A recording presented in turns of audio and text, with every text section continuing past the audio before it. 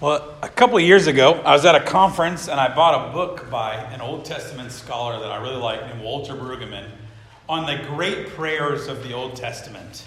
And I got this book and I thought that would be a great sermon series, Great Prayers of the Bible. This was years ago. And then every couple of years, months go by, years go by, I would see another resource on great prayers of the Bible. And I would get it, and then I would have another one, and then I'd get it, but I've never read any of them. They're just like this sort of growing pile on my shelf. And then I didn't know what I was going to preach this year, and I was like, finally, it is time. I'm going to break out all those books I've been getting, and we're going to do the great prayers of the Bible. And so I'm very excited to be preaching the great prayers of the Bible.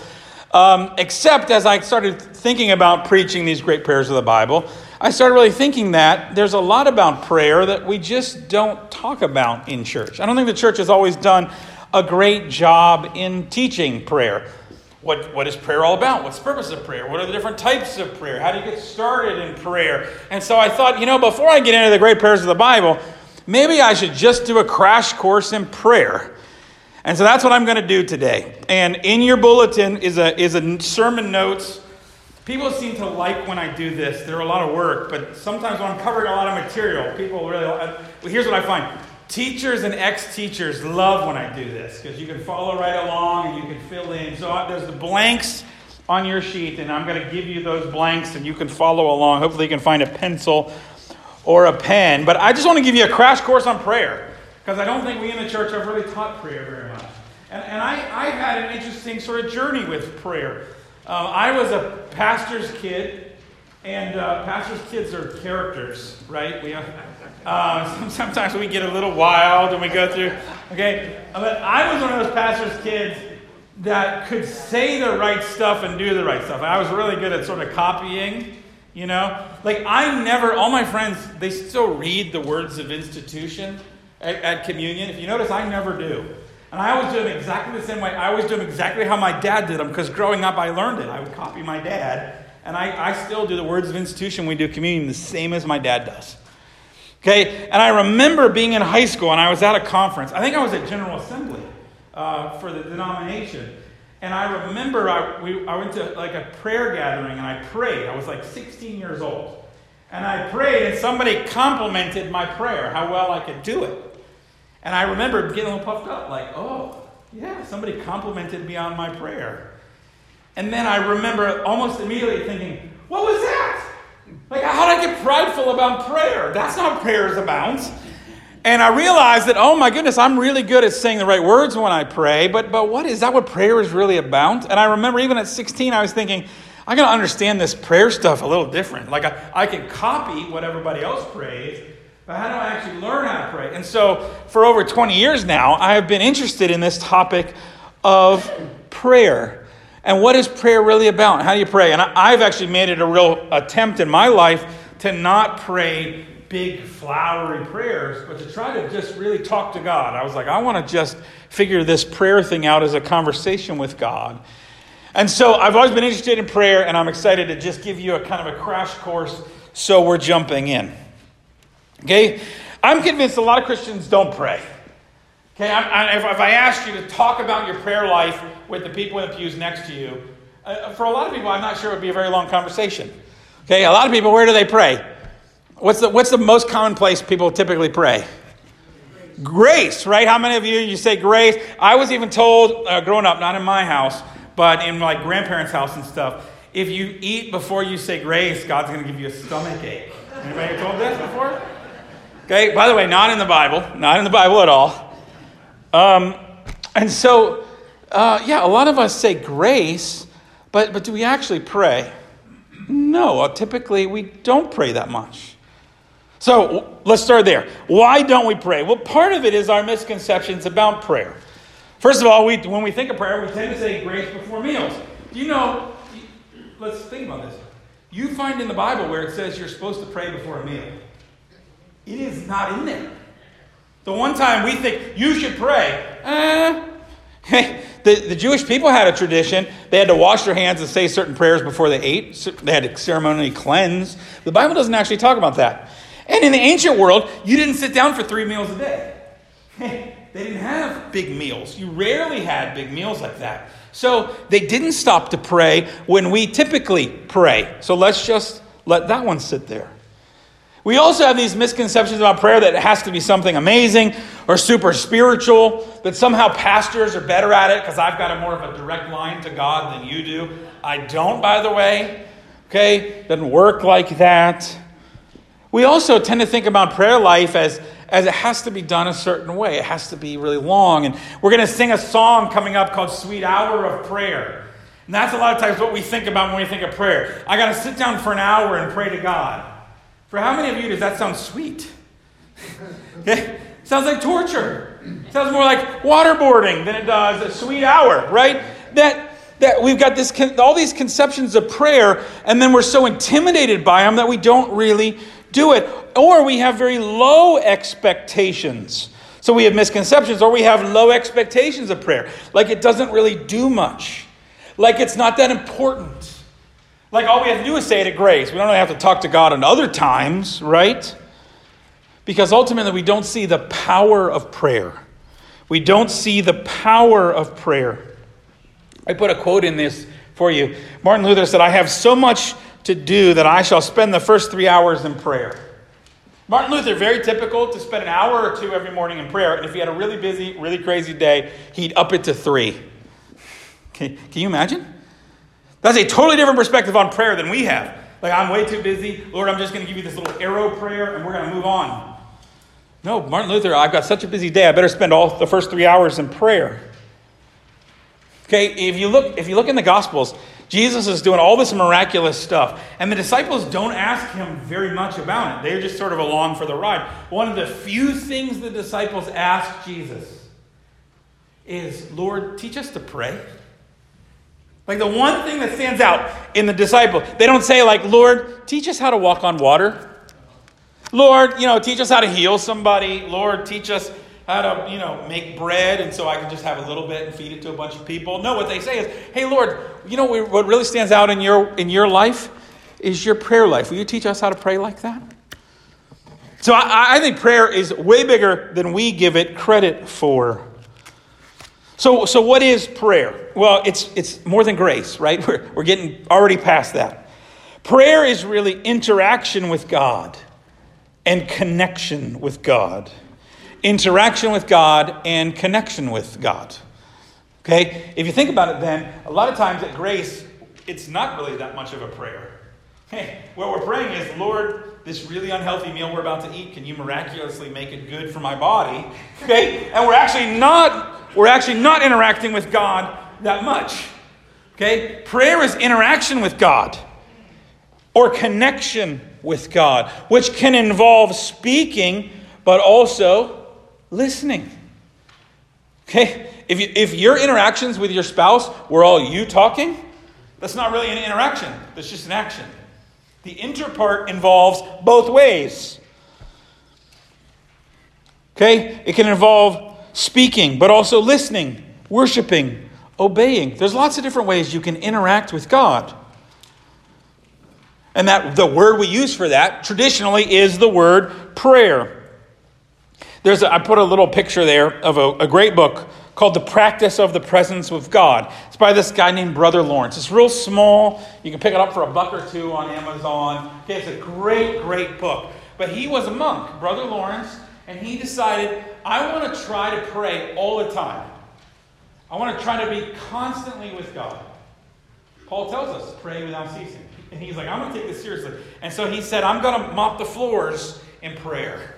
And I'm gonna clean up after the meal with prayer. And everything I do is going to be prayer, not just prayer. He's a monk, so he has prayer time. But he said, I'm going to pray all the time. And he has a great little book where he talks about this. And I gave you a quote from him.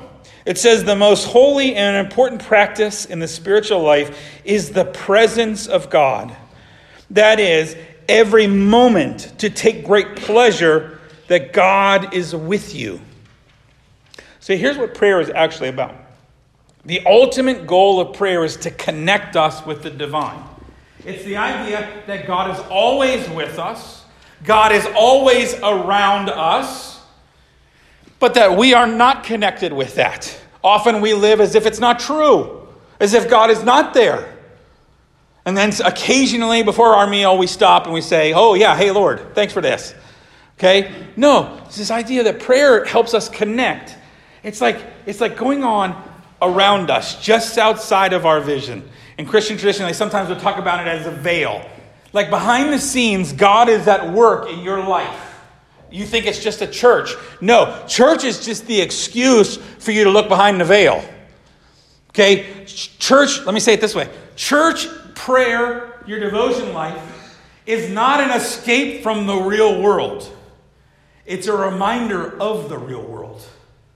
Okay? It's a reminder that what's really happening on your Tuesdays is not what you think is work and all the stuff you have to do and paying your bills, but that there's something else going on underneath, behind the scenes. And prayer is the way that we connect with that we are aware of that.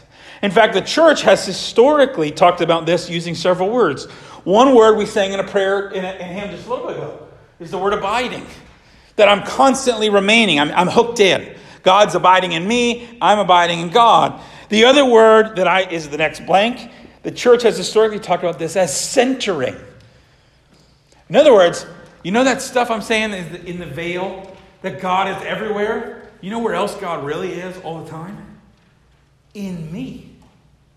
In me. So if God is in me, then part of what I do in prayer is I take a look at the God who is at work inside of me.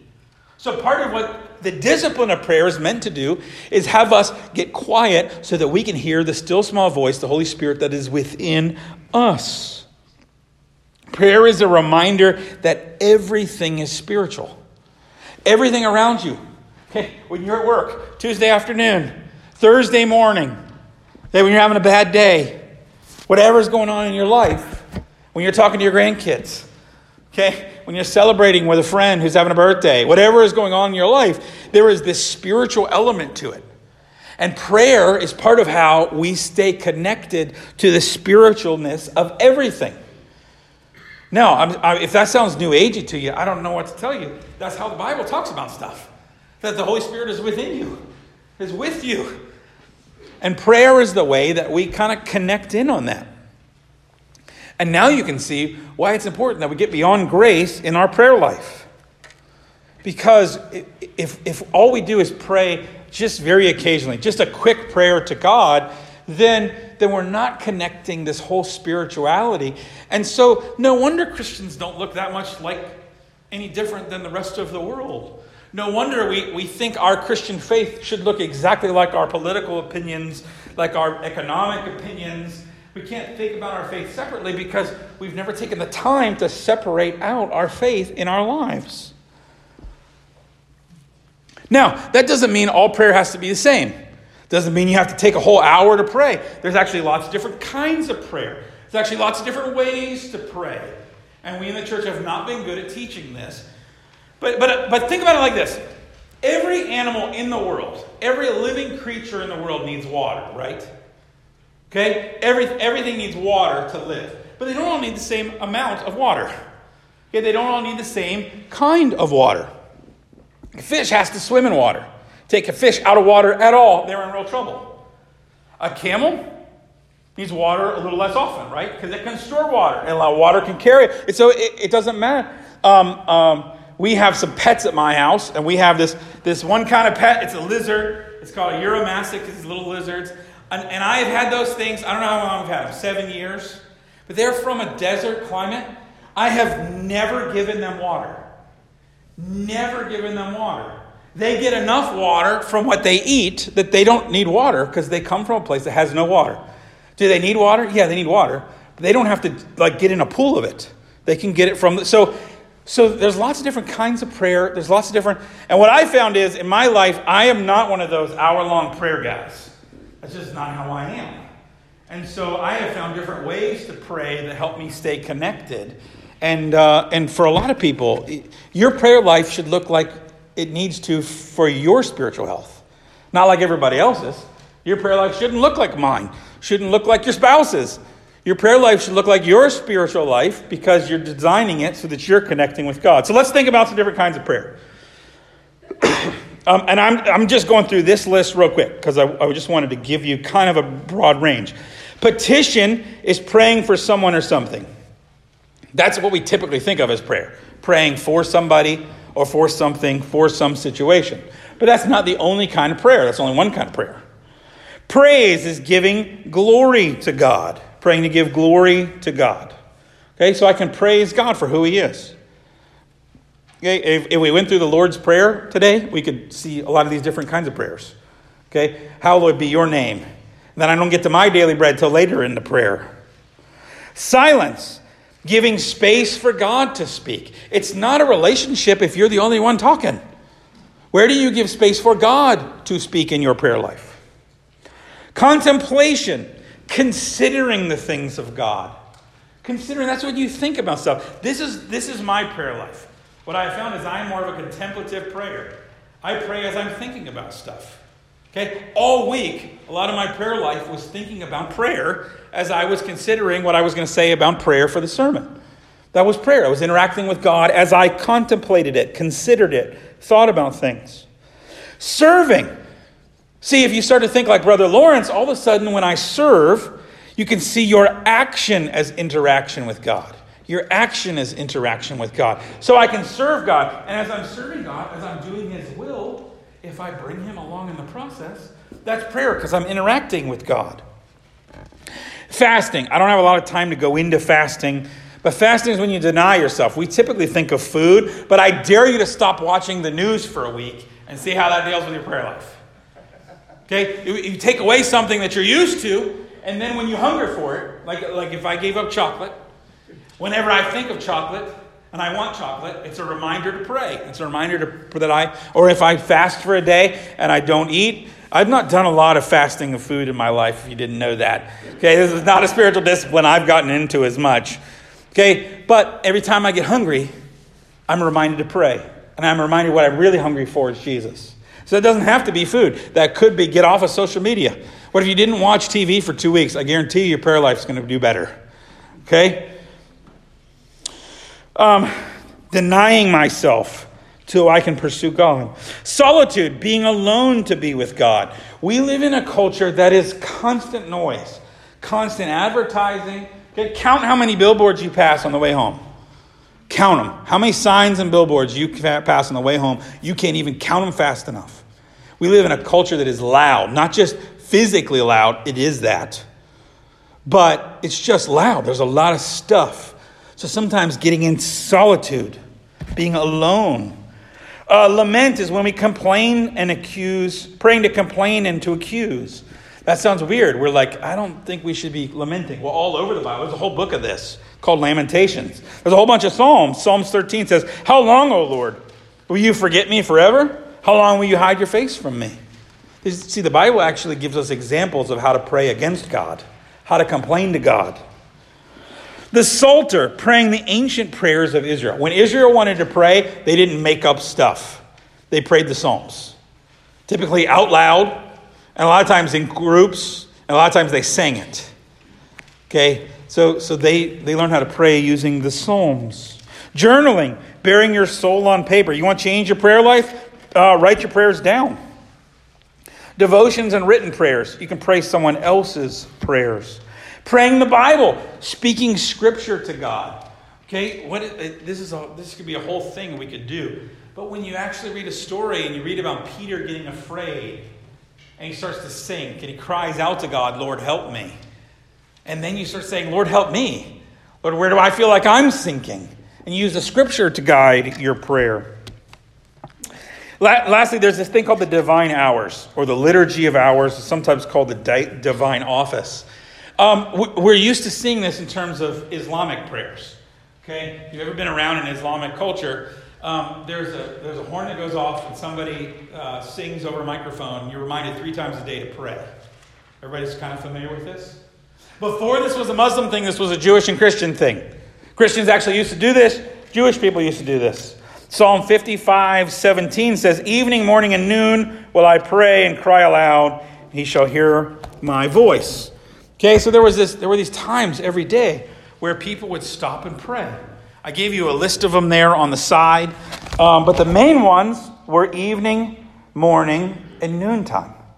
Okay, that's right out of the Psalm 55.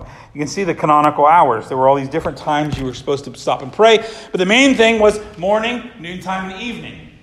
And you would stop and you would pray. And you can still find books that do this, mainly with the Psalms. You stop multiple times a day, pray 3 or 5 minutes, and then you go on with your day, and then you stop again.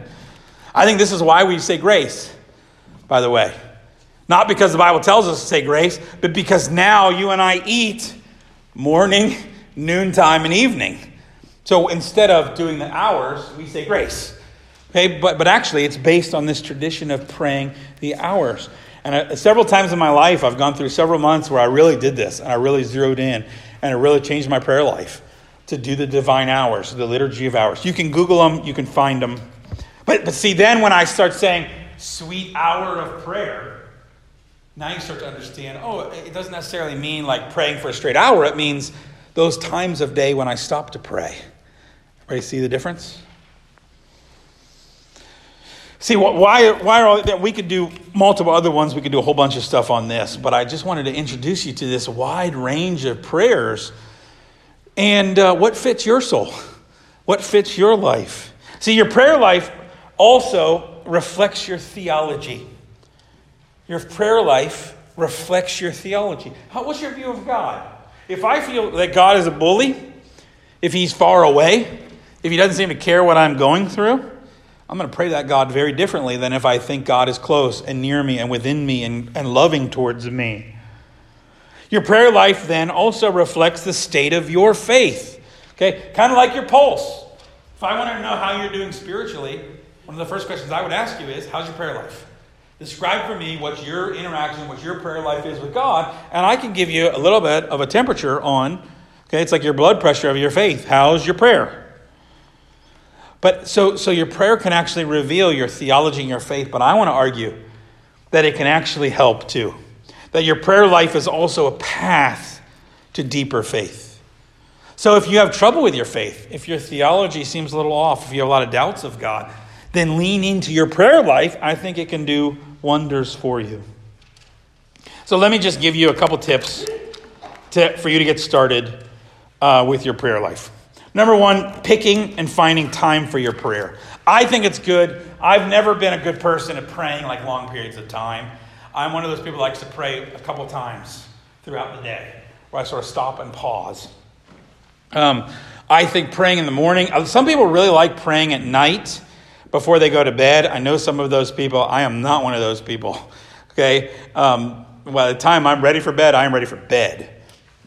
And I stay up until I am ready for bed. Okay, it's not a good time for me to pray. Mornings necessarily aren't either. That's why I kind of do it throughout.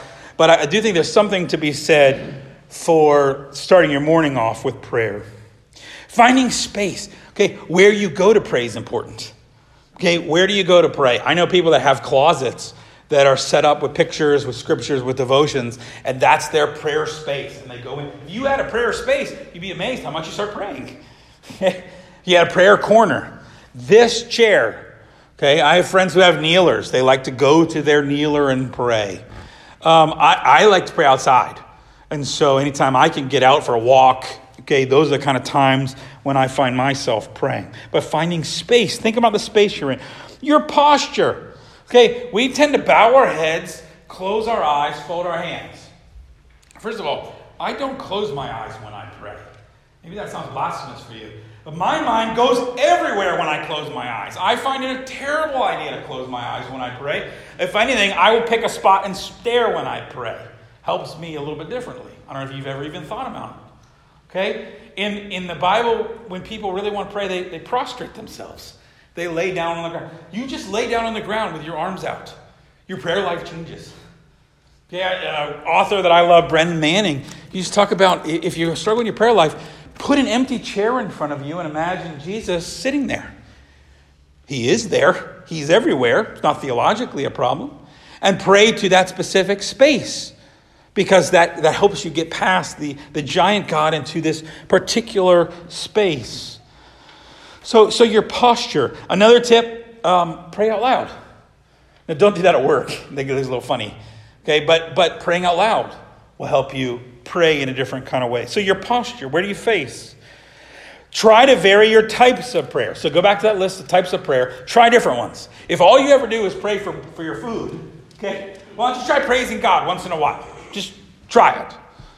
Try when you get mad at God, telling him. That's all right. Okay, get some variety in your prayer. Pray other people's prayers. I love the devotional, My Utmost for His Highest. It's a classic. There's a little prayer in there.